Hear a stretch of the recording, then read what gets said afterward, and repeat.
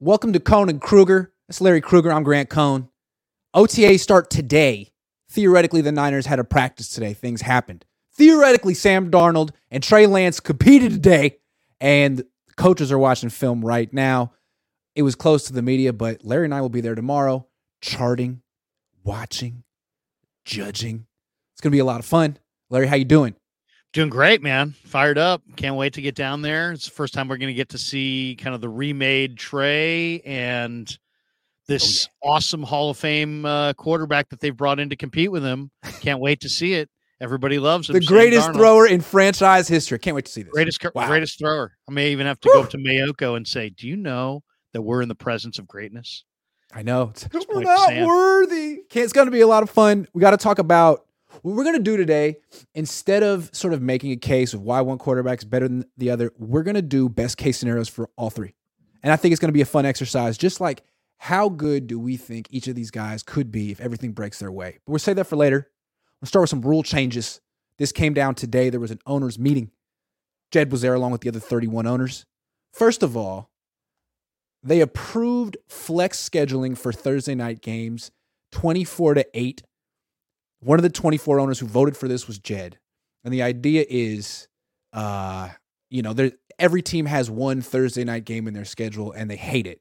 Well, now at any given time, they could have another one as long as it's not a second one on the road. They just need 28 days notice and the NFL can do this whenever they want. And, owners will profit. And so will Jed.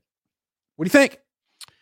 I think Jed voted for it because somebody told him, you know what? Hey, owners, all you guys need to vote for this because this will put more money in your pocket. And that's what it's about. Yeah, it's about, Hey, you know what? If they got Bengals, Browns, and that's some dog meat game in December, and the Niners are sitting there with some really attractive game, but it's going to be played at, 1:00 in the afternoon on Sunday, they want to flex that bad boy into the national TV prime time and make more money. And Jed's like, wait a second, I'm going to make more money. So the check that you're going to send me at the end of the year, which is already incredibly fat, is now going to be fatter because if I vote this way, yep, it will be. Oh, okay. Where do I vote? Yep. There. Bing. Click. Yeah. I vote for it. And I wonder, it wouldn't necessarily be a competitive disadvantage for the Niners. They already have two on their schedule, Thursday night games. If they were to get a third one, you'd be like, wow, that's overkill. But it would have to be a home game. And usually the home team is at a big advantage in those Thursday night games. So maybe it works out for them. It feels like the NFL wouldn't do that to the Niners, a third. But then again, if Jed voted for it, maybe he wants it. Now, you said something there. Is that true? It has to be a home game? You can't have two Thursday night away games because, again, the home road disparity of those Thursday games is drastic. Right. Huge. So so if you could have three Thursday night games with two of them being at home, but not two of them being on the road. Can't have two road Thursday night games. It's not fair. Okay. Yeah. No, well, there you go. To me, that's really the rub. You've seen the numbers. The team that hosts on Thursday night has a huge chance to win. So like the Niners play the Giants, I believe, in week 3. That's a Thursday nighter, but it's at Levi's. So it's a little bit more stomachable. They usually have those Thursday night games be teams that are close to each other. Because the home road thing is so drastic, they try to minimize the travel. Because if it's a cross country game, the team that has to travel is screwed right away. They try to make it like proximity fairness. Yeah. Otherwise, why even show up? Like just take the loss and move on. Oh, I know. And especially if you're playing like the Niners played a Thursday Thanksgiving night game in Baltimore, but Ravens are a great home team. And of course, the Ravens won. That was years ago, of course. Harbaugh. Moving on with more rule changes. The NFL approved a new rule allowing a third active quarterback. He's an emergency quarterback. He has to be on the 53-man roster. He becomes like an extra active player. Instead of getting 45 active players, you get 46 or 46 to 47. It's just an extra active player. And he can't play special teams. Can't do anything else. You can't have like Taysom Hill sneaking in playing running back as an emergency guy. He can only play if the other two guys get hurt. If someone comes back, he can't play anymore. So it's just basically the 49ers rule. This scenario never happens. But if the Niners ever get in this predicament again, Sam Darnold can play. Yeah, well, once again, we'll call this the NFL Sam Darnold rule. NFL carves out more cash for themselves rule. I mean, that's really Right. if they had Right. somehow looked at the numbers and saw that, man, it was so intriguing to the audience that one team didn't have a quarterback and so many more millions of people tuned in for it, they probably don't make this rule. But because they probably looked at their numbers and saw that outside of San Francisco and Philadelphia, TV sets were going off all across the world, and that game didn't do as well in quarters 2, 3, and 4 as it should have. They're like, oh, hell yes, we're changing this rule.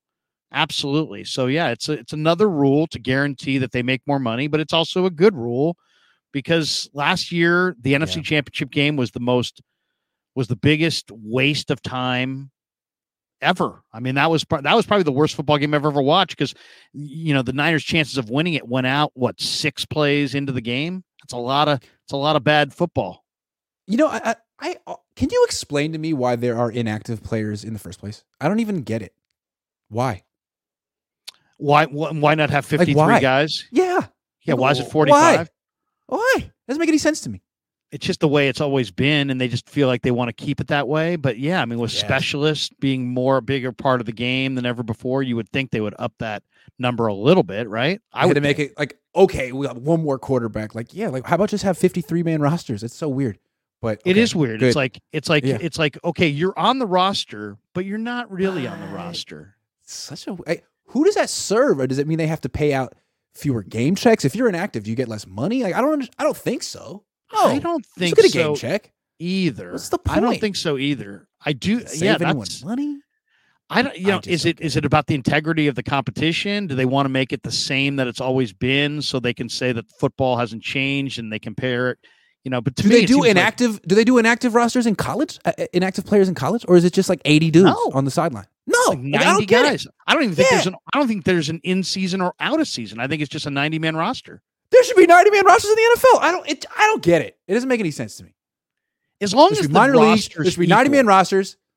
Come on. As long as it's equal, I'm fine with it. It's fine. But and to me, if we're really gonna care about that, we can't say over here we care totally about the players, but then over here, oh, you know what? We don't want to increase the number of bodies taking these hits.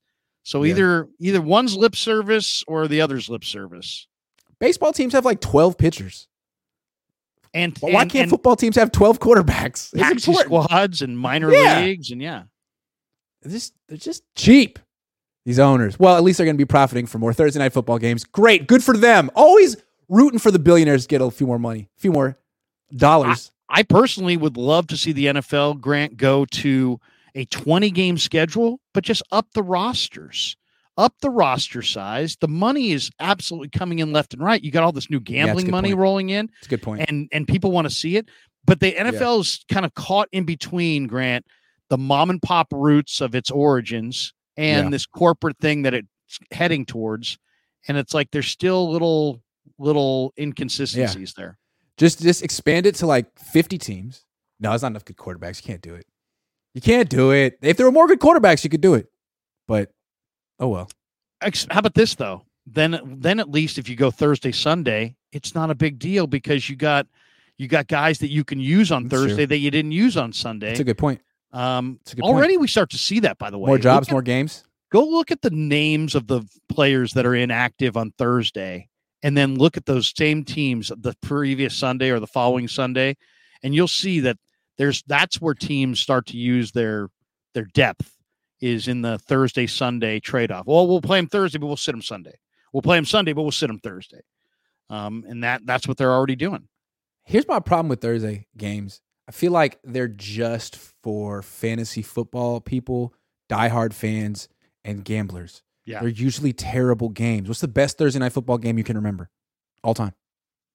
Seriously. They usually suck. They are usually awful. They're division games. And not only that, even if it's good matchups, it's people are like, well, it's not always good matchups. It's not even about the matchups. Even if it's good matchups, you still get these lousy games. Football games, no game plans, just super vanilla. Players getting hurt. It's like, it's terrible. It's bad. And I just don't see how that. But I mean, I guess I'll put it on. I mean, I'll have it in the background just to have something on television, but I can't say I enjoy it. I don't know. Whatever. It's definitely not putting your best foot forward. I mean, and then the players hate it and the coaches hate it. and it becomes this huge stress on everybody. Can you rest up and get off your feet? And yeah, it's not good. I could understand if the product was great. Right. It's primetime games that everyone loves. Like, no, they suck. They're awful. It's just a way to keep people in the casinos, probably a way to keep people wagering on it, fantasy to some degree. And what kills me too, they commandeer another night of the schedule. That's it. Which is smart. Kills me though is Richard Sherman back in the day, when he was a man of principle. He would rail against Thursday Night Football, how bad it was. Now he's an analyst on Thursday Night Football. Funny how life goes, huh? I mean, That could be me one day too. I could be that hypocrite. I'm not taking a shot at Richard Sherman. All right, let's talk OTAs. We're going to get to quarterbacks in a minute. You'll be the Thursday night commentator? No. There's way too much in my past, man. I'm never getting past that Kinlaw thing. Corporate? No, never happened for me. Sorry. Okay. We're going to do quarterbacks in a minute. I'm going to take some questions in a minute. I know you guys want what you guys want to ask. I don't want the show to go off the rails just yet because that's drama, and we'll get to the drama, but not too much.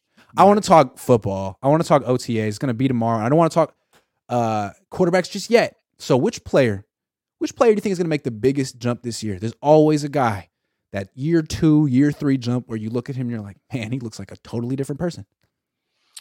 Wow. Biggest jump from year 1 to year 2. It could be year 2 to year 3. Yeah. But I'm going to go year 1 to year 2. Well, I think Kalia Davis is the guy that I saw at the end of last year that I thought, wait until the fans see this guy, because he's 300 pounds and he moves like a linebacker. And when you have a 300-pound guy that can move like that, those guys sack the quarterback. They make big plays. His college film was awesome. Kalia Davis, I would say, would stand out. And the other guy is Womack. There were so many times last year that Womack got his fingers on a ball and then just didn't catch it. Well, this year, with more cut-up film watching, more recognition, more experience in the defense, a little bit more knowledge, he'll play a little faster. I expect him to take some of those back for 6. Cool. Those are good ones. I'm not assuming that any young player makes a leap, but if I had to guess which one will, I'm going to go with Spencer Burford. There's a lot of hand-wringing about Spencer Burford, a lot of questions. He wasn't great last year, but I think another way to look at it is, he was a lot better as a rookie than Aaron Banks was. He had to move from left tackle to right guard, and he actually had a better rookie season than Drake Jackson. Yeah, you know what I mean? Started all Drake year. Jackson just kind of disappeared. Burford was battling and playing most of the game. He didn't play all the snaps, but he played most of them as a rookie. I think this guy looks like a real pro. He took that job immediately. That was pretty impressive for a 4th round pick. I think Burford is going to come in with his head on straight and look like a stronger version of him. He's like 35-inch arms. This guy has special dimensions for a guard. I think he's going to be the guy. I think that's a good call. I was just talking to Raj from RSF 49ers, and he had gone to that kickball game that they had yesterday. And so he had a chance to go see Spencer and some of the players, and he said Burford looked incredible. Boom! That's what I'm saying. He said he looked bigger and stronger, better shape. And that Spencer said to Raj, man, I've been working. Spencer's got it all, man. That was an incredible draft choice because this kid is smart and he's the physical prototype. Yup. And it's, again, arms, nothing against Banks, but Banks wasn't quite ready. Like they were like, he had to go back to his original position. He had to change his body. Like Burford he was a left tackle who walked in to OTAs and started at right guard because Brunskill was hurt, kept the job. Like, that's a real pro. And he was like 21, 22. I'm betting on this kid. I'm not even going to call him a kid. I'm betting on this guy. I think he's going to look like a grown man tomorrow. I'm glad Raj said that. Shout out Raj. Yeah, Burford. I'll say this. In a year where the Seahawks got an awful lot of credit for Abraham Lucas and Charles Cross and bookend tackles, the Niners put together bookend guards. Banks and Burford, I think, are going to be the Niner guard tandem for the next 5 to 7 years, maybe longer. And I think the thing that stands out about Burford more than anything is his arm length. He almost has 35-inch arms. That's a big asset for anyone on the offensive line. Like, we like Joey Fisher and Jason Poe. Like, they don't have length like that. And this guy does. So he was young. If he could get a little bit stronger, because you do have to go against the strongest defensive players in the league playing guard. But that's the one. The question I have is Drake, because Drake didn't, just take a job the way Spencer Burford did. Drake had issues with, as all the coaches have said, they issues with strength and consistency. Like I feel like the light bulb has to go on for him where it already went on for Burford. So I'm curious to see what Drake looks like. We've talked about him though. Yeah, I mean, Wilkes referenced him, and it's funny. Raj said he looked leaner. I was hoping that he was going to say he looked bigger and heavier, but he said he looked leaner. But either way, I mean, you got to be in great shape to play that spot, and they're leaning on him. And unless they're going to go sign another edge rusher, they're really leaning on him. So yeah, Jackson's huge. I'll throw one more name in there is Nick Sakel. Nick Sakel, Lynch shouted him out as the guy who's had a great offseason. He's 6'6", 315 pounds, and he's smart, and he's tough, and he's fierce, and he's a great competitor. He tested a lot better than McKivitz did. No, I know not that means anything. He could beat out McKivitz. He might. I'm eager to see how are we going to see anybody run with McKivitz? Is there anybody who's going to compete with McKivitz? Or is it just McKivitz's gig? And if it's Zakel, I think Zakel might be the guy who might have greater upside than McKivitz. I think one of the things I'm most interested about tomorrow is just seeing how the offensive linemen are positioned, like who's playing where tomorrow. I'm really curious to see where the hell Zakel is. There's going to be a spot for him, I would imagine. They just won't tell us. Right. And they've got some other young, Matt Pryor, Feliciano, is Poe at guard. Is he at center? This guy, Il Manning, looked really good in the minicamp, and he played left tackle at Hawaii. Is he going to play guard? Is he going to play center? He plays center. So I think I'm eager to see those guys. I'm also eager to see Braden Willis. I thought Braden Willis in the rookie minicamp looked incredible, and I'm eager to see, do they use him in multiple spots, or is he just a tight end or what? But he looked good to me.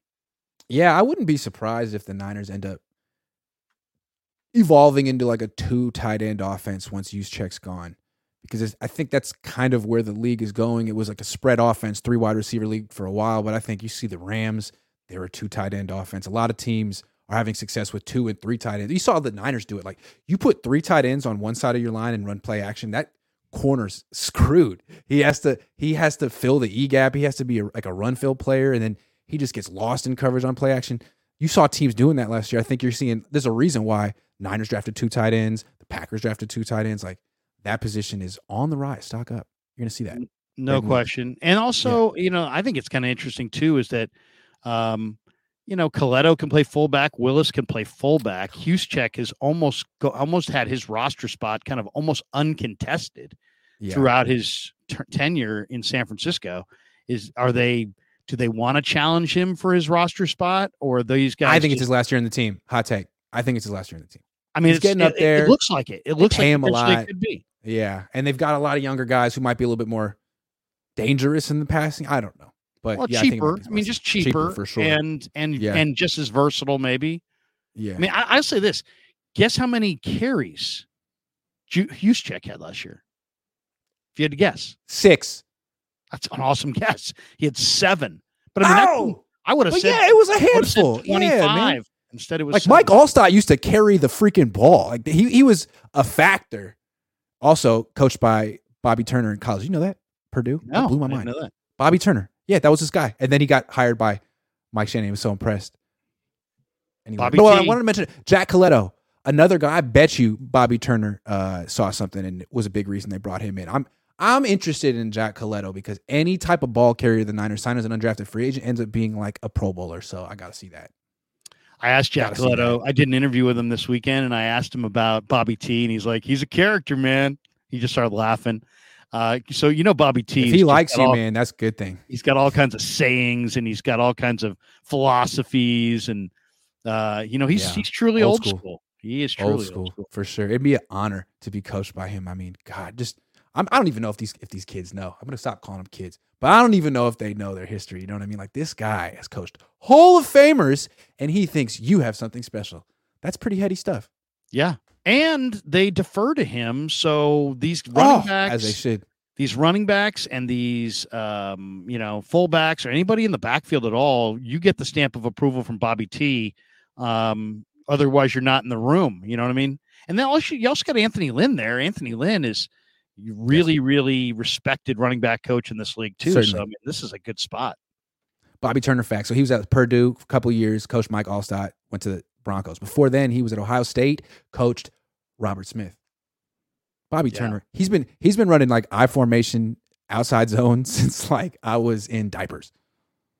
And you're not going to be able to convince him that your way is better than his way. You know what I mean? His way is tried and true. He's been coaching this since Kyle Shanahan was in like 6th grade. Right. I don't know. I wonder. Sometimes people ask Kyle questions about the running back usage, and I always wonder, does Kyle even have a say? Thank you. You know what I mean? Thank you. And I wonder, like, how important is that? Of course, because that makes Kyle look like he's not really in charge. But I think Bobby T. Agree. Might be. So we talk about the lack of a rotation. It might be on Bobby. You know? I don't know. But he's the best. And I thought it was interesting. Last year, he took a little time off to have a procedure. They started off 1-2. He was back by week 4. He is very important to them. And they made it seem like, oh, it was just always going to be week 4. It was like, I don't know about that. I kind of felt like you were 1-2. And Kyle's like, Bobby, please. Bobby, please. He's like 75 years old. Eventually, the Shanahan's are going to have to leave him alone, let him go. He's only worked for them in the NFL. I've never heard of something like that. It's amazing. He's a lifer. Well, he worked for Alex Gibbs, right? And then he wasn't in Denver, or I guess for Shanahan. They all work for Shanahan, right? Yeah, I mean, he's in the family. Yeah.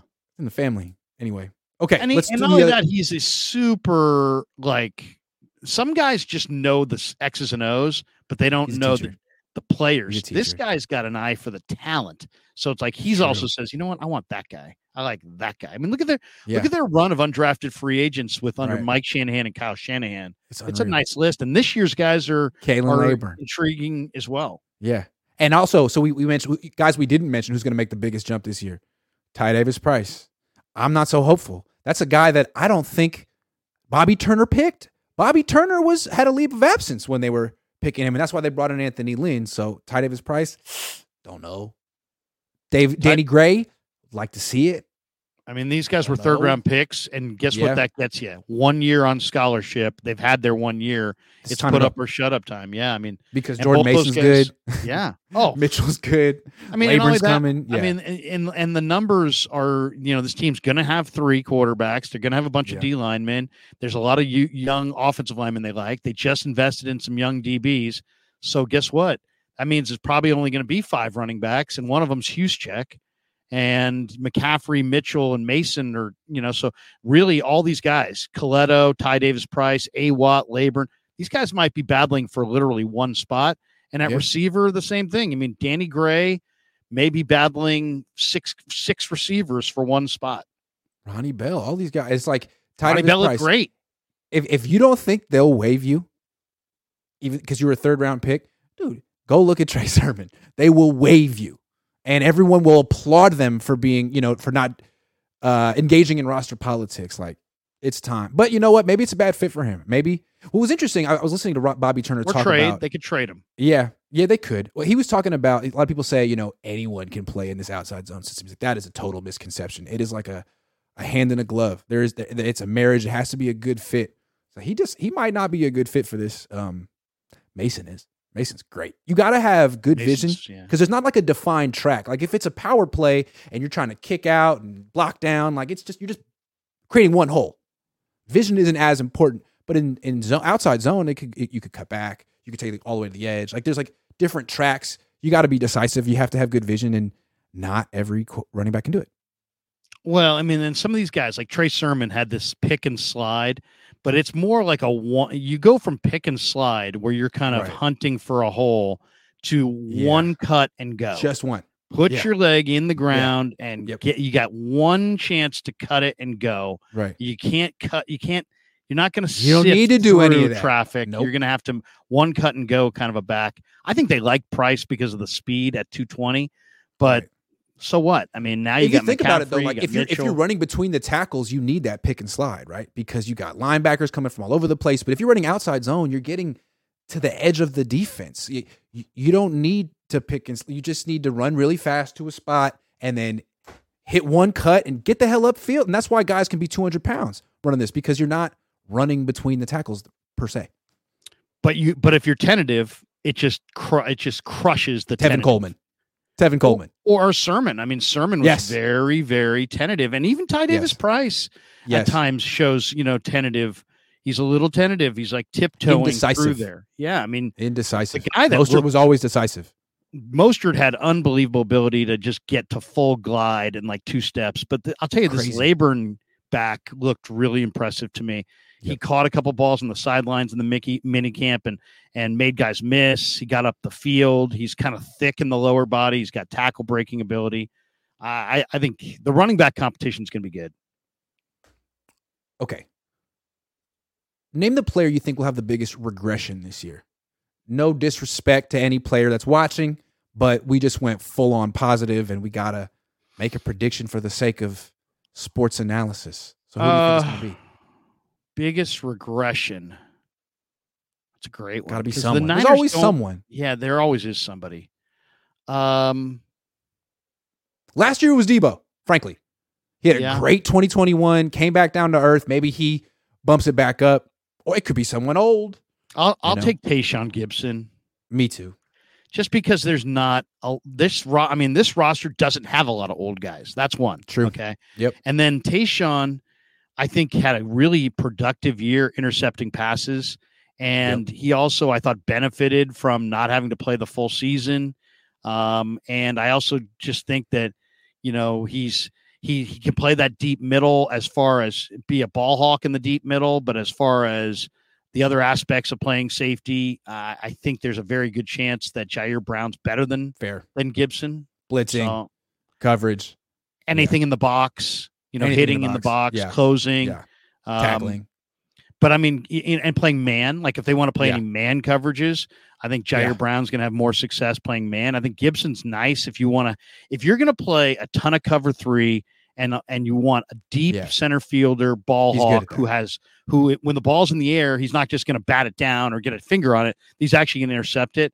That's Gibson, but he's really good. There's some weaknesses in his game, I think, beyond. He's a split safety or a single high safety, but you don't really want him in the box. You don't really want him in man-to-man coverage. Yeah, and like the whole thing with Jair Brown is like he's supposed to be all of those things. So I'm with you. He's like also Tayshaun Gibson, no disrespect to him because he's had a great career, and I feel like people have been probably counting him out for the last 5 years. But he is like he'll be 33 in August. At a certain point, 33-year-old DBs, like it's kind of a obvious one to bet on. There's also Trent Williams getting up there, Eric Armstead, George Kittle. If any of those guys have a regression, the Niners are in trouble. So I'm not. Juszczyk might be on my list. Juszczyk, true.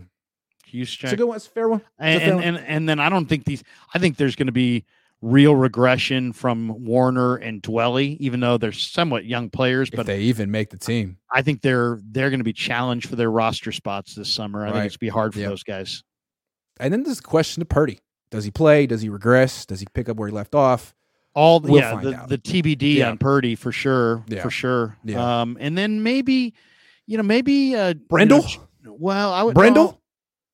Brendel could have been a flash in the pan. And if so, they got Feliciano. So they're covered. I was going to say maybe Juwan, just from the standpoint, he doesn't run a great 40 time. And now he's had a couple of years in the league. And, he still should be ascending, but we'll see.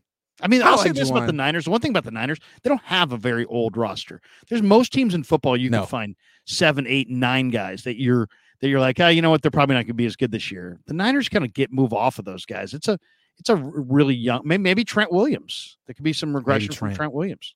That would be no good. Trent, we're counting on you. We. Okay, let's talk quarterbacks, and then I'll get to your comments at the end. Best case scenario for Brock Purdy's career. We've talked about what he can't do, although we don't really know because he started 8 games. Let's let our imaginations run wild. Best case scenario for Brock Purdy's career. Russell Wilson. Like? Russell Wilson would be the best he could be. And when I say that, what I mean is, Russell.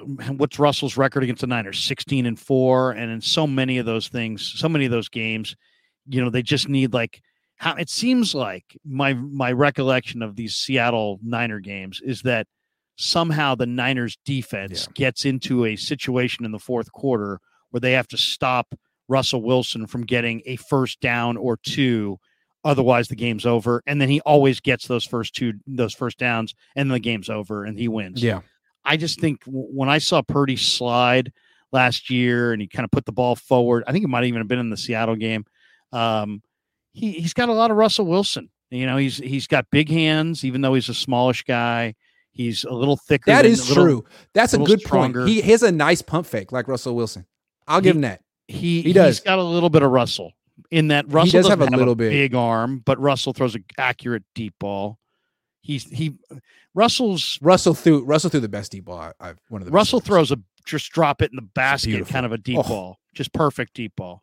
But I think I don't think Russell has the greatest arm strength of all time, but he has big hands and he is athletic and he can make all kinds of, and Purdy reminds me of Russell in just like, you got to lead. It's the second half. You're trying to put the game away.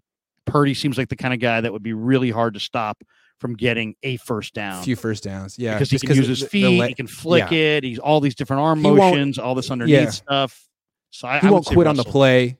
He's a playmaker. Yeah. I think people say Breeze, but I don't think. I was going to go with Breeze. I was going to go with Breeze because to me, the arm is more similar. Like Russell did have a gorgeous deep ball. Like he could bomb that freaking thing down the field. And it would just go so freaking high. It was amazing. Like Breeze didn't necessarily have that arm, but he kept improving until he was like 27, 28. But by the time he was that age, he became like just the most accurate, quick decision maker who could, push the ball down the seams. He wouldn't necessarily get it out to the sideline, but like up the seams to Colston and Graham, he would be very aggressive at 27, 28. And also he got benched when he was 23 or 24, I want to say, with the Chargers, came back, had a Pro Bowl season, was the comeback player of the year at 25. Like, he wasn't always Drew Brees, but he kind of like kept improving. That's who I was going to go with. I'm not saying he's going to be Drew Brees, but if we're questioning his arm strength, that's another guy. Okay, so I'm doing an interview that people can go check out on YouTube from last year. I sat down with Willie Snead late in the year. And I'm like, Willie, give me your rundown on Brock, man. You're a receiver. You're an old head. You've been in this league for a long time. You've seen a bunch of guys. And we're losing our minds saying, man, look how great he is. But you guys know what's real and what's not real. You tell me what you think. What's real, what's not real with Brock. And he's like, man, he just reminds me every time I see him of Drew Brees. And this guy played with Drew Brees. There you go. So he sees Drew Brees comparisons. That's fair. I see Russell comparisons just because I just think that he runs around like Russell. And also Russell, it just felt like Russell pulled the Houdini thing so many times where it's like the Niners have him. They've got him cornered. No, he slipped out. And that's kind of what I see with And those are the two guys he compares himself to. He's like, I'm kind of like a combination between the two. I think he kind of runs like Russell, throws like Breeze, but that's heady stuff. Because the thing, even with Breeze, like let's take the arm strength thing away from Brock because it's early.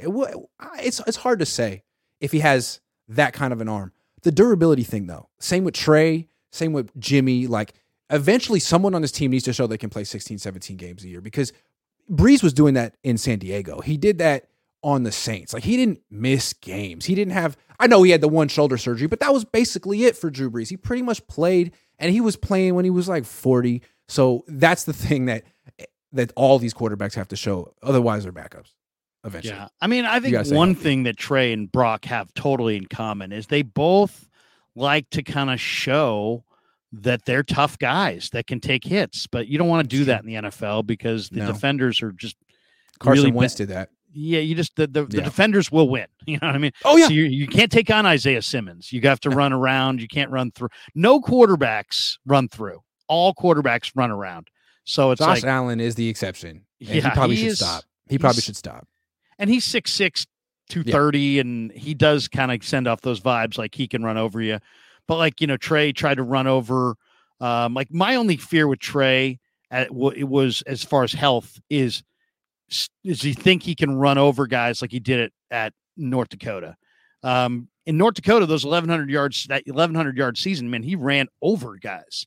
I mean, he literally lowered the shoulder and ran over guys. And Brock the same way, Brock is, I mean, I'd rather have a quarterback that wasn't fearful over a quarterback that's staring down the rush and really fearful, but a little bit of fear can be a good thing. Avoiding contact is a skill for a quarterback, and Russell Wilson was good at it. So was Drew Brees. Okay. Best case scenario for Sam Darnold. You got Kyle Shanahan talking about he's the best thrower in franchise history. Okay, let's be real here. What is the best if everything goes right for Sam the rest of his career? What are we looking at? I think he's the 2023 equivalent of Steve DeBerg. Ooh, wow! I think he's. I was going to say Alex Smith. Well, but Alex Smith was. I mean, can he run like Alex Smith? Because know. Alex Smith maybe can not. Really move. Alex Smith, I mean, I think of Danny Dimes like Alex Smith.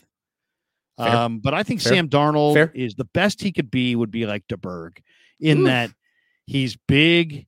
He can take a hit. He's got a good arm. He's got stature. He can run the offense, but there's something mechanical. There's something slowish about his delivery.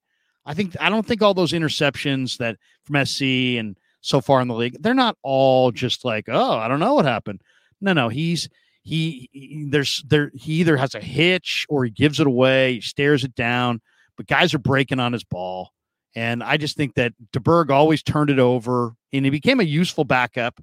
But I think that's, if you said to me, what is Sam Darnold's ceiling? I would say he's a Steve DeBerg. He's an NFL quarterback for sure. Like he'll always be an NFL quarterback for sure. But he's not a starter. If he is your starter, you're looking to upgrade. But he's a solid NFL backup. That's what I see. To me, that's like the reality of Sam Darnold. I would compare him to like Blaine Gabbert or something like that. But I'm trying to go like pie in the sky, best case scenario. Let me make the case for how he could be an Alex Smith type. Yeah, Alex Smith was faster than him. Way smart too. Alex Smith was a super smart guy. Super smart. I don't know if Sam Darnold was smart. They're both kind of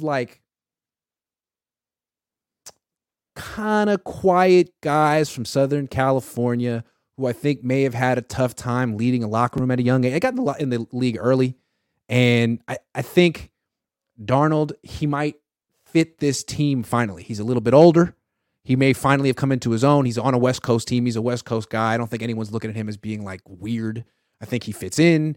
And I don't know. I mean, all he needs to do is like stop turning the ball over. Like, because DeBerg would turn the ball over a lot. What they say about him, like he played just well enough to get you beat. Like he couldn't stop. Couldn't stop. There's a lot of turnovers there. He just couldn't stop. So I don't know if Darnold can stop and be a game manager who moves around a little bit. That's ultimately how Alex Smith salvaged his career. He didn't become elite, but he became, a smart safety first quarterback you could win with until you got to the playoffs. I mean, here's DeBerg's career. He had 196 touchdowns. He had 204 interceptions.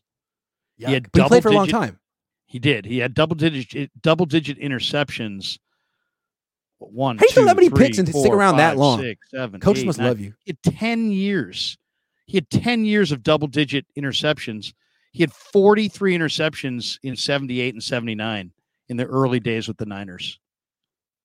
So the guy only threw 20 touchdowns in a season one time.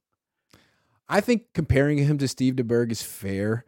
Like, we're going to go real optimistic with Brock and Trey, but those guys have 12 combined career starts.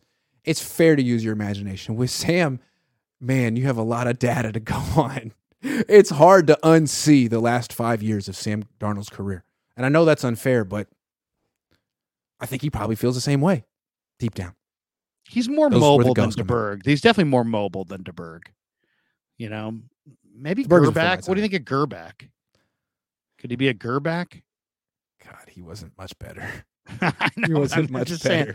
Gerback in his career was 40 wins, 30 losses, 59% completion, 99 touchdowns, 81 picks. That sounds very Sam Darnold-ish to me. That's fair. Yeah, he had a nice arm. He threw hard for a West Coast quarterback. All right. And bigger guys. We'll give you Elvis Gerback. 30. Elvis Gerback. Okay. Best case scenario. All right. Give me the best case scenario for Trey Lance. Finding a comparison for him has been very difficult. I got one, but this is just best case scenario. And I think I don't know. I'm curious to see what you say, but it seems like saying Patrick Mahomes or Josh Allen. I don't know if that's even realistic in a best case scenario sense. Those guys are different. I mean, that's so lofty, but yeah, I do. But Trey has an unbelievable skill set, so it has to be a lofty name. It can't be. It does. It can't be just like, yeah. I'm trying to think who's athletic, but not. I mean, I think people have made a lot of bad comparisons, like Steve McNair. I don't think Steve McNair is a good comparison. I really don't. McNair didn't throw it all the same. Yeah. No. I guess I would say Mahomes is the guy that I thought of when I was advocating they should go draft him. I'm like, I thought I saw Mahomes. As far as what did I see with Mahomes? Mahomes really cares about football, really wanted to be good, had some rough edges that needed to be, worked out, needed to sit and watch for a while, got a redshirt year. But yeah, I see Mahomes from the standpoint of this. Mahomes is not a runner, but Mahomes, for a guy who's not a runner, he sure does ice an awful lot of games with 20 and 30-yard runs up the gut when nobody's looking, when you're playing man coverage at the end of games and everybody turns their eyes on Mahomes. There he goes. He did it in the Super Bowl. He's done it against the Niners. You get involved in a close game and all of a sudden you're covering Tyreek and all these receivers and you turn your head on him and he sees a lane and he takes it. So I think his skill set running wise reminds me a lot of Mahomes, because Mahomes is not a runner. I don't think Trey's a runner. As far as they're not Lamar, they're not Vic, they're not Justin Fields. Yeah, they're not. They're not Anthony Richardson. No, they're not Anthony Richardson. But they are the kinds of guys that can burn you with their legs. They're mobile. And I also think Trey is really smart, and I think Trey is really motivated. So I think I see a lot of Mahomes. But I'd have to think of, I haven't really thought of who's a good comp. It would have to be somebody who's got athleticism, but is very, very motivated to get better and smart. And like, I got a name. Who do you got? Andrew Luck. Now, Andrew Luck came into the league. He was the number one pick. He was a finished product. He was rookie of the year. No, he wasn't the rookie of the year, but he was in the playoffs his first year. He's also 23. He also played a couple years at Stanford. He was on a really good team at Stanford. He was under center. He was playing like a pro. I mean, remember Trey was setting his own protections in college. Trey, I mean, he had the pandemic, and then he got redshirted, and then he got hurt. So it hasn't been the same path, but now he's 23. Luck was 23 his first year in the Colts. So I'm not saying he's going to be that good, but I'm not saying he won't either. I think best case scenario, he's that type of a guy who is essentially a pocket quarterback, but he can throw in the move, he can scramble, and he might take too many hits, if we're being honest. Andrew Luck took too many hits.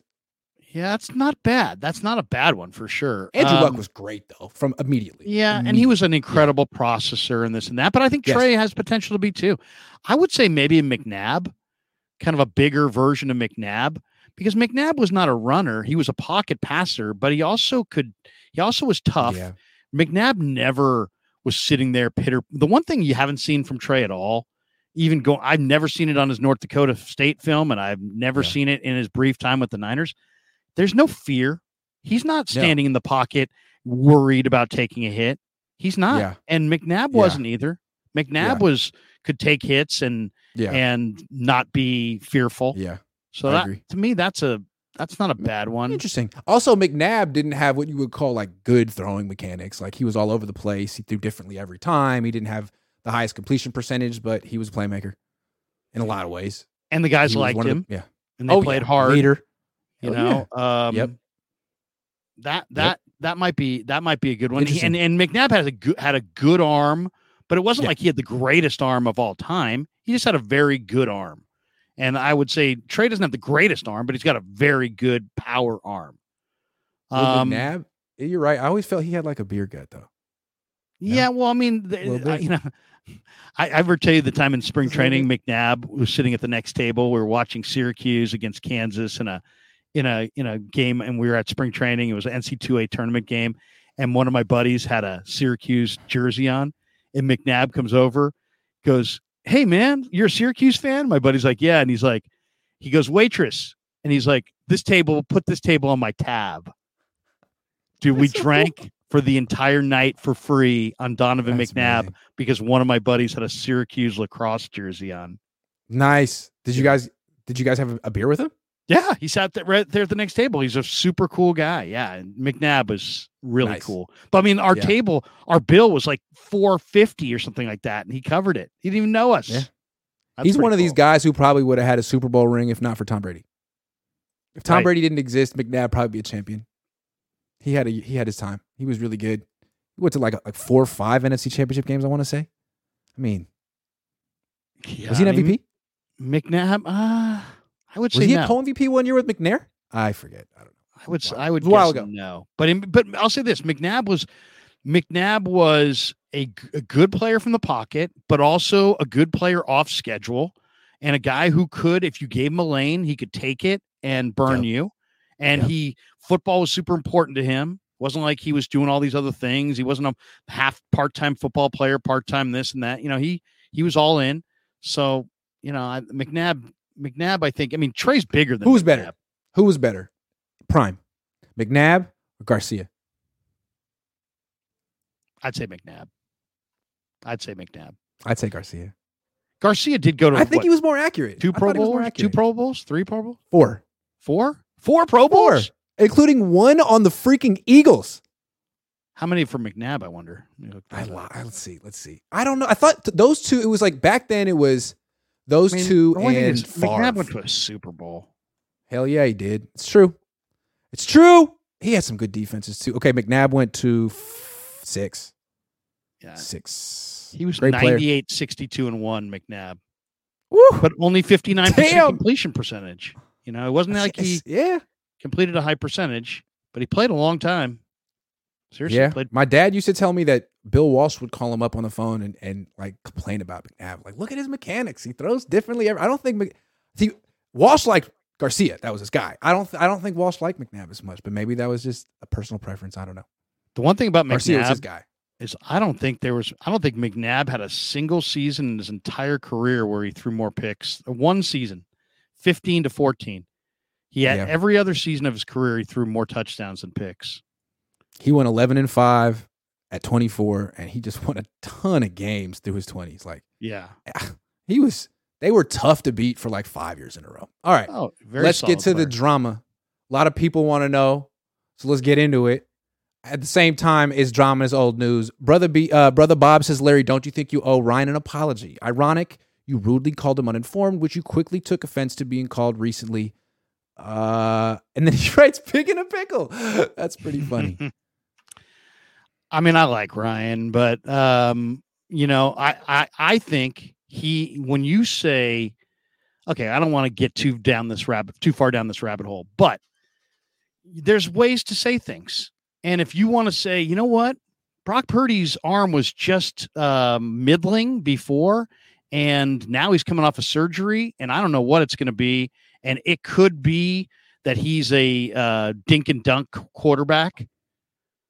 That comment, in my opinion, is fine.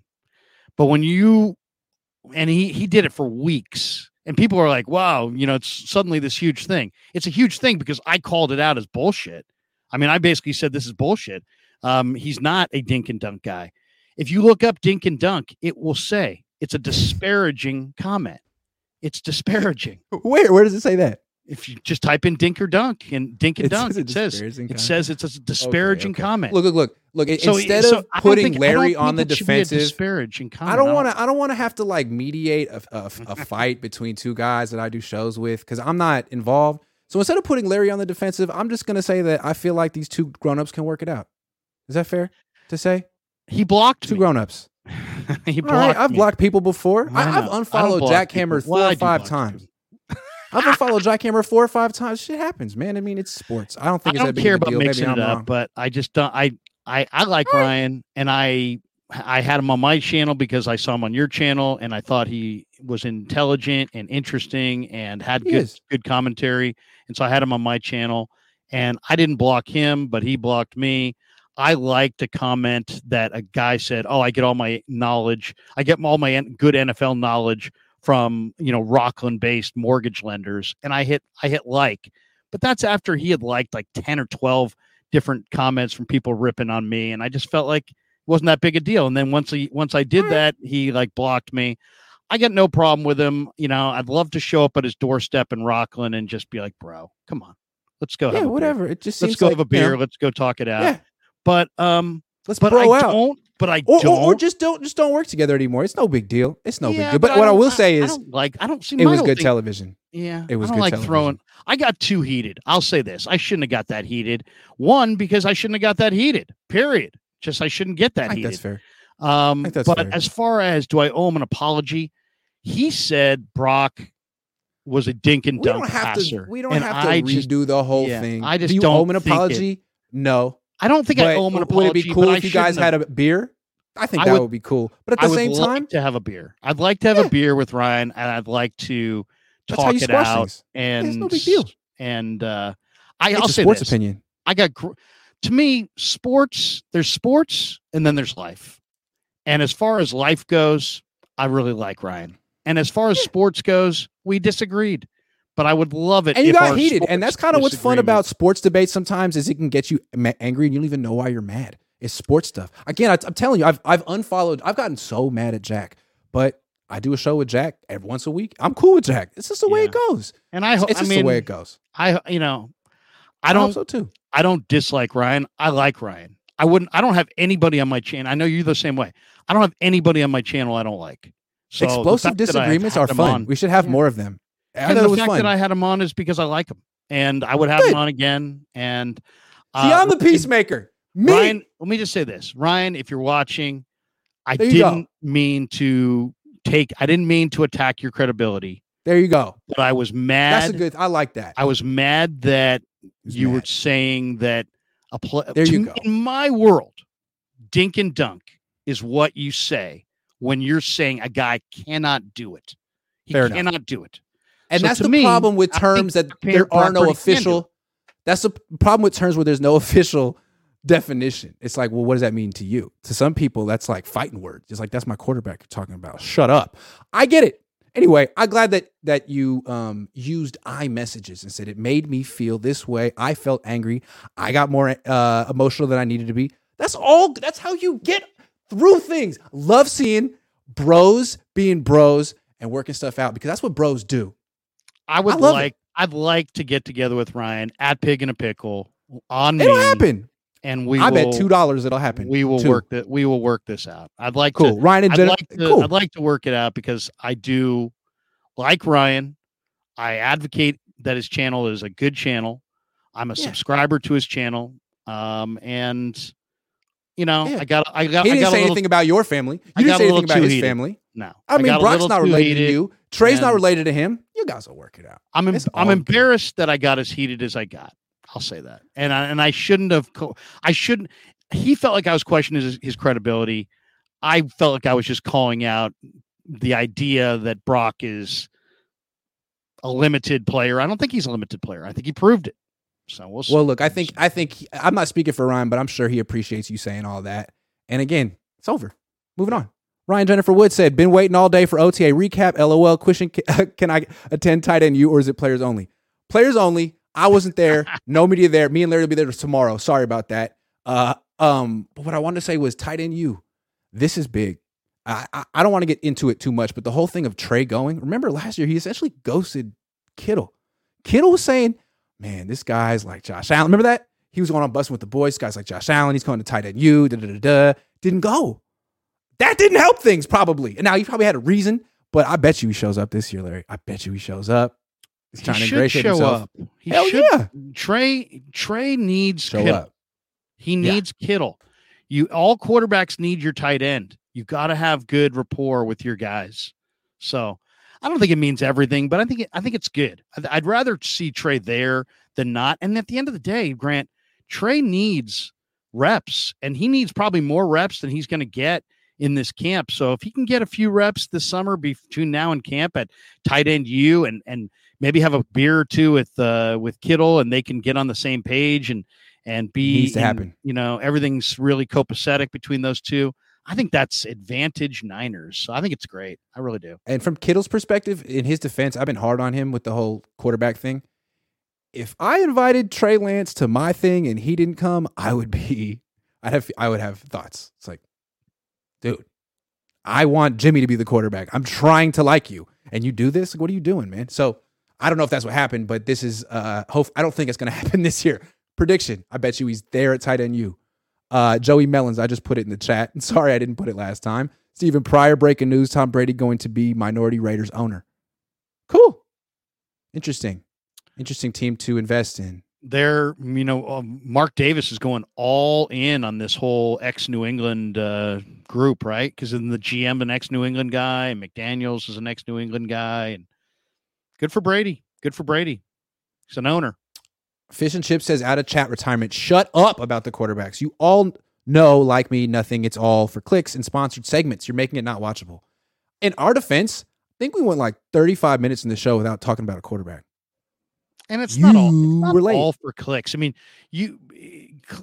people care about this. And the 49ers, I mean, God knows, the 49ers, between what John has said, what Kyle has said, what Rappaport has reported, he's an NFL Network reporter, what people have said left and right, there's all kinds of wrinkles and interesting subplots. And let's be honest, guys, it's May the 22nd, and we don't know who of three quarterbacks who's going to be quarterbacking the Niners. And let's be honest about this. The 49ers are a major story if their quarterback was established and set. The fact that they are a Super Bowl contender, in some cases a Super Bowl borderline favorite, that doesn't know who's going to be the quarterback, that's the biggest story in the NFL. All right, they're going to have an offseason quarterback competition, and it's going to be like The Bachelor. Like they have to have talents and dress up, and then one of them's going to get a rose at the end, and he's going to be the starting quarterback. It would be awesome. It'd be awesome if each quarterback answered questions the way that Miss Universe does. That would be so funny. Brock Purdy's out there, and I want 49er world peace. Yeah. Yes, or remember that show, like To Tell the Truth, where you'd have like three people claiming to be the same person, but two of them are lying, and you had to ask questions to see which one was lying. Like, right. Who's the franchise quarterback? And like two of them are imposters. One of them is going to stand. I don't know. But it is like a game show. Nathan says, you guys are comparing Lance to Mahomes and Elway. He reminds me of Colin Kaepernick. What is a dank and dunk? He doesn't really remind me of Kaepernick. Kaepernick was like the pistol zone read god. Like that guy was unstoppable on the zone read. Lance has been pretty stoppable on his own read. So he's more of a scrambler, in my opinion.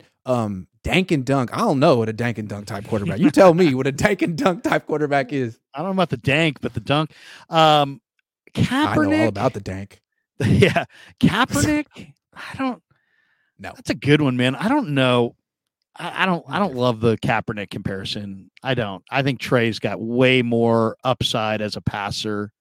But I will say this. The one thing that is a good comparison is that Kaepernick did have arm strength, foot speed, and needed very smart too. Needed an intelligence. He needed work on his touch and his timing and really. But he was resistant. He didn't really want to do it. Developed. He didn't want to do it. He wasn't going out working with Patrick Mahomes. Well, a lot older than Patrick Mahomes, but you know what I'm saying? He worked with Kurt Warner, who like showed up once a week and was on like the black or the whiteboard. Like it wasn't, I don't think he was as motivated. I think he was more motivated to prove that he could do it his way. The most frustrating part about Kaepernick to me is that he was a quarterback that had a lot of strengths, but his strengths were not touch or timing. And yet in the Super Bowl, Jim Harbaugh relied on him to throw a touch timing fade over and over to Crabtree instead of just running Kaepernick. Just running the ball or Gore. That was the one. That was the one that got away right there. That was bad. It really was. They were there. They were on the doorstep. Antonio it wasn't the Chiefs game. It was the Ravens game. Yeah. Antonio Espindola says both quarterbacks need time at the end of the day. Yeah, man. It's really easier to play. That's the thing. Like the Rams got rid of Jared Goff, won a Super Bowl, but now Goff is in Detroit playing really well because they just gave him an offensive line. They got a nice little quarterback over there, and they just gave him a great offensive line. Now he's a lot better at home than on the road. Did you see that split for Goff? Like he's terrible on the road. What is that? I liked Goff more than I like Jimmy. I don't know, but I always like people were when they Goff has a real big arm. Goff's got a big arm. I think Goff, but the only thing about Goff is I don't think Goff really wants to take any hits. So if you can Soft. get a couple good hits in the first half on Goff, I think he's kind of looking around the whole game. Yeah, me too. I would if I play football, but I don't. Well, Fish and Chip says, back to retirement. I'm sorry. How are you asking us not to talk about the quarterback, man? How you going to do that? I got bills to pay. Also, look, it's not like what I want to talk about. It's what fans want to talk about. What am I supposed to do? Not talk about what fans want to talk about? I am here to serve. Brady is once again Josh McDaniels' boss. Yeah, that's a good one. Is that true? Everyone says that Josh McDaniels listens to no one and takes no input from players, and that's why no one has anything nice to say about him. That's what the book on McDaniels is. He acts like he's Bill Belichick, but he's not Bill Belichick. That's the thing about Josh McDaniels. Not Bill. Wants to be Bill. What a weird situation, too. They had an all-world tight end, and they just traded him. Get out of here. Then they added Michael Mayer. So I actually think the Raiders had a really good draft. We shall see about the Raiders, but yeah, we'll see about Tyree Wilson. Tyree Wilson. One more exactly, Larry. We don't know. We don't know. What do we know on May 22nd? What are we supposed to talk about when OTA starts tomorrow? You want to talk about special teams? Let's talk about special teams. They're special. So good. Could they be even better this year? Maybe. Jake Moody. Boom. There it is. We did it. There might be some guy on offense or defense that we are talking about tomorrow. That's what I love about the OTAs is that we're going to, like, he's going to be a guy. I remember looking at you in last May going, man, I kind of think Purdy looks pretty good. But I mean, there's always 3 or 4 guys that are like, what? Look at that guy, good or bad. So the guy that I thought was like, whoa, at rookie minicamp was the North Dakota State D lineman. That's the guy I'm eager to see this summer. I'm eager to see Marcelino McCrary ball. Yeah. I just saw him, by the way, at a dinner for the guardsmen on Wednesday or whatever it was from last week. Grant, this guy's, even more jacked than he was last year. And Ewan's got a long way to go before he looks like that. Marcelino, I think I don't know for sure, but I think there's a chance he's an upgrade from Aziz. Oh, calling a shot. Hero Winchester says, I was at the kickball game and Trey was awesome. Talked to fans, teammates, signed merch. Brock wasn't having it. Shook his head at fans, wanting signatures, and was on his own until cameras were on him. Wow. Brock, Trey, people are watching. Brock shined everybody at the softball game, at the kickball game. Yikes, man. That's crazy. I feel like people have stories like that from like their childhood, like Ronnie Lott and Jerry Rice. Like, he signed my ball or he didn't. Invariably. This guy's a good guy. He signed my ball. This guy's a bad guy. He didn't sign my ball. Damn, Brock. Big time people have a little bit of success and all of a sudden big league people over here. Brock. That's interesting. You wonder, like, if Trey wins 8 games in a row, is he going to start big leaguing people or is this what he's like? I don't know. Interesting. I think the incredible part about this is that they have two really spectacular people. Both those guys are the kinds of guys that that NFL players will follow.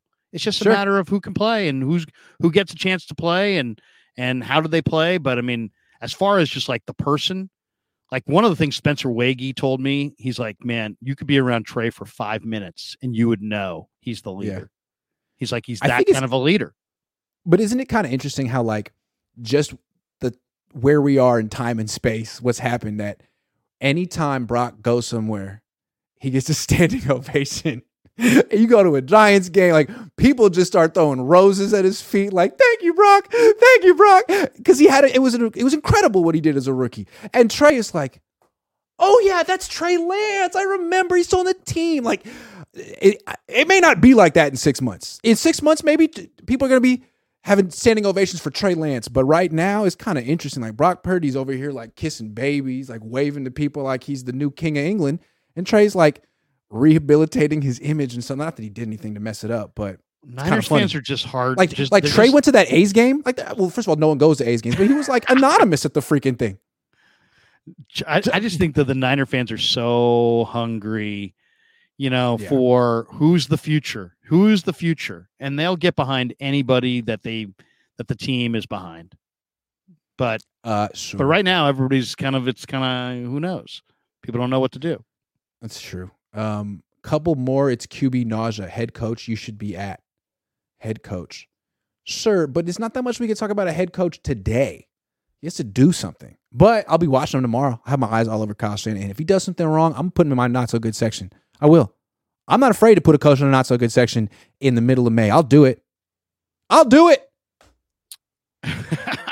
Nick Fan 34 says, if Trey has shown all this improvement, as they say, he has and working out with Mahomes, wouldn't you say start Trey week 1 and see what he can do? Also, Grant, are you going to week 1 in Pittsburgh? Yeah. But I mean, also if Brock is 100% healthy, then he didn't lose the job. So I mean, it's complicated. You don't start Darnold under any circumstances unless Trey is a complete disaster. Well, that's the thing. I mean, is Brock going to be healthy for? I mean, Shanahan made it seem like there's a chance Brock's healthy by training camp. Is Brock going to be there week 1? If not, I mean, I'll say this: week 1 on paper sets up as a loss. The Steelers. I mean, I looked it up. They're 8-1 in their last 9 home openers when it comes in week 1, and they're like 15-2 at Heinz Field in the first game of the year. So I mean, get ready for T.J. Watt. Get ready for a whole lot of pressure on the quarterback. Get ready for that game to be tough. A whole lot of different fronts. You know, the Niners could talk about that sometimes. Like, well, they showed different fronts than we prepared for. Like, a whole lot of fronts, a whole lot of pressures. They can overwhelm you with scheme on defense. And the Niners offense isn't necessarily really equipped to handle that early in the season, or at least they haven't been. So that'll be interesting. Yep, no question. The whole thing is that's going to be a tough game for anybody, whether it be Trey, Sam, Brock. That's just going to be a tough game. So I don't know. Who's a painful game. Yeah, I mean, you better get rid of the ball. You better get rid of the ball. I mean, that's going to be a tough. That week 1 is going to be tough. Week 1 is going to be tough for anybody. So we'll see. I don't know what we're going to see there. I don't know if we're going to see Brock at all in the preseason. Also, week 1, it often goes like some team beats itself. You know what I mean? Like in Chicago last year, Niners just straight up beat themselves with those Dante Pettis scoring a busted play. Like, is that going to happen Niners in Pittsburgh? Broken plays. Greenlaw had 2 penalties of late hits. Debo fumbled in the red zone. Like it just, and then straight up beat themselves. The Niners still would have won that game with Trey on the road if when wasn't a torrential downpour in the fourth quarter. Yeah, because when the Niners needed to really execute offensively and pass, it wasn't passing or execution weather, and it was huge factor. That's right. All right, well, that's the show. Thanks for watching. We previewed. We talked about hypotheticals. We tried to be positive, but all that shit is over with. Starting tomorrow. Tomorrow is just what we see on the field. What they did in the past doesn't matter. They're all on the same playing field. Literally tomorrow. It's going to be really fun to watch. I can't wait. I'll see you there. I'll see you there. What's is it just one day of media? Yeah. Or is it really? Unfortunately, I think they practice Monday, Tuesday, Thursday this week, and we get Tuesday. That's how OTAs are. They could give us all 3 days. The minimum is a day, and NFL teams often choose the minimum. Mini camp is the whole shebang bang, and that's in about 3 weeks. So I'll be there early. We'll see you tomorrow morning. See you there. Thanks for watching, everyone. I'm out.